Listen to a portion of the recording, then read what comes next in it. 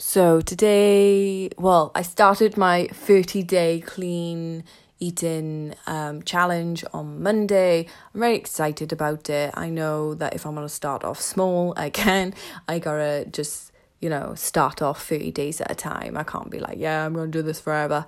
And that comes with pre-planning. So obviously today I thought out a food plan. I'm ticking it off as I go. It feels very rewarding and I know I'm doing my best, and I'm just ready now to just relax and just feel good about myself, because even though if you look good, if you're not doing your best mentally, there's no point. You won't appreciate it. You'll just feel like a sack of potatoes, and you just don't need to do that for yourself. So, write it down, tick it off, know that you're doing your very best. Even it doesn't matter what you look like, as long as you're doing the best. That's all that matters. Mental gains always over physical gains. See ya.